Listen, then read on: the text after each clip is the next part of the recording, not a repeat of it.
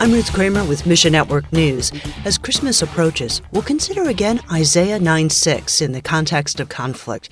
In the early verses of chapter 9, Isaiah foretells a royal savior.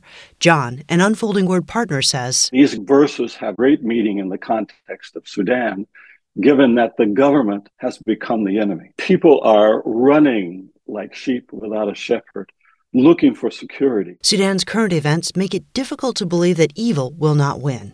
The civil war that began in April and has uprooted over 7 million people continues to spread.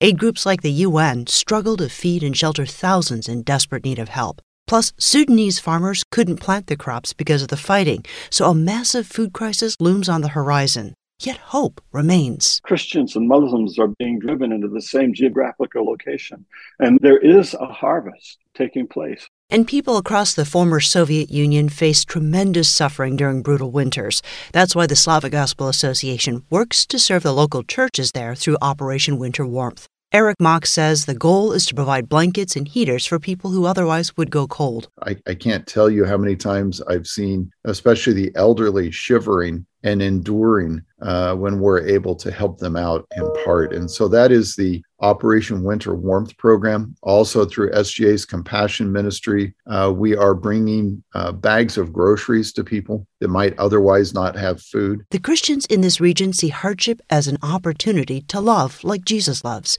Find your place in the story at missionnews.org. Thanks for listening to Mission Network News, a service of One Way Ministries. We're listener-supported by people just like you.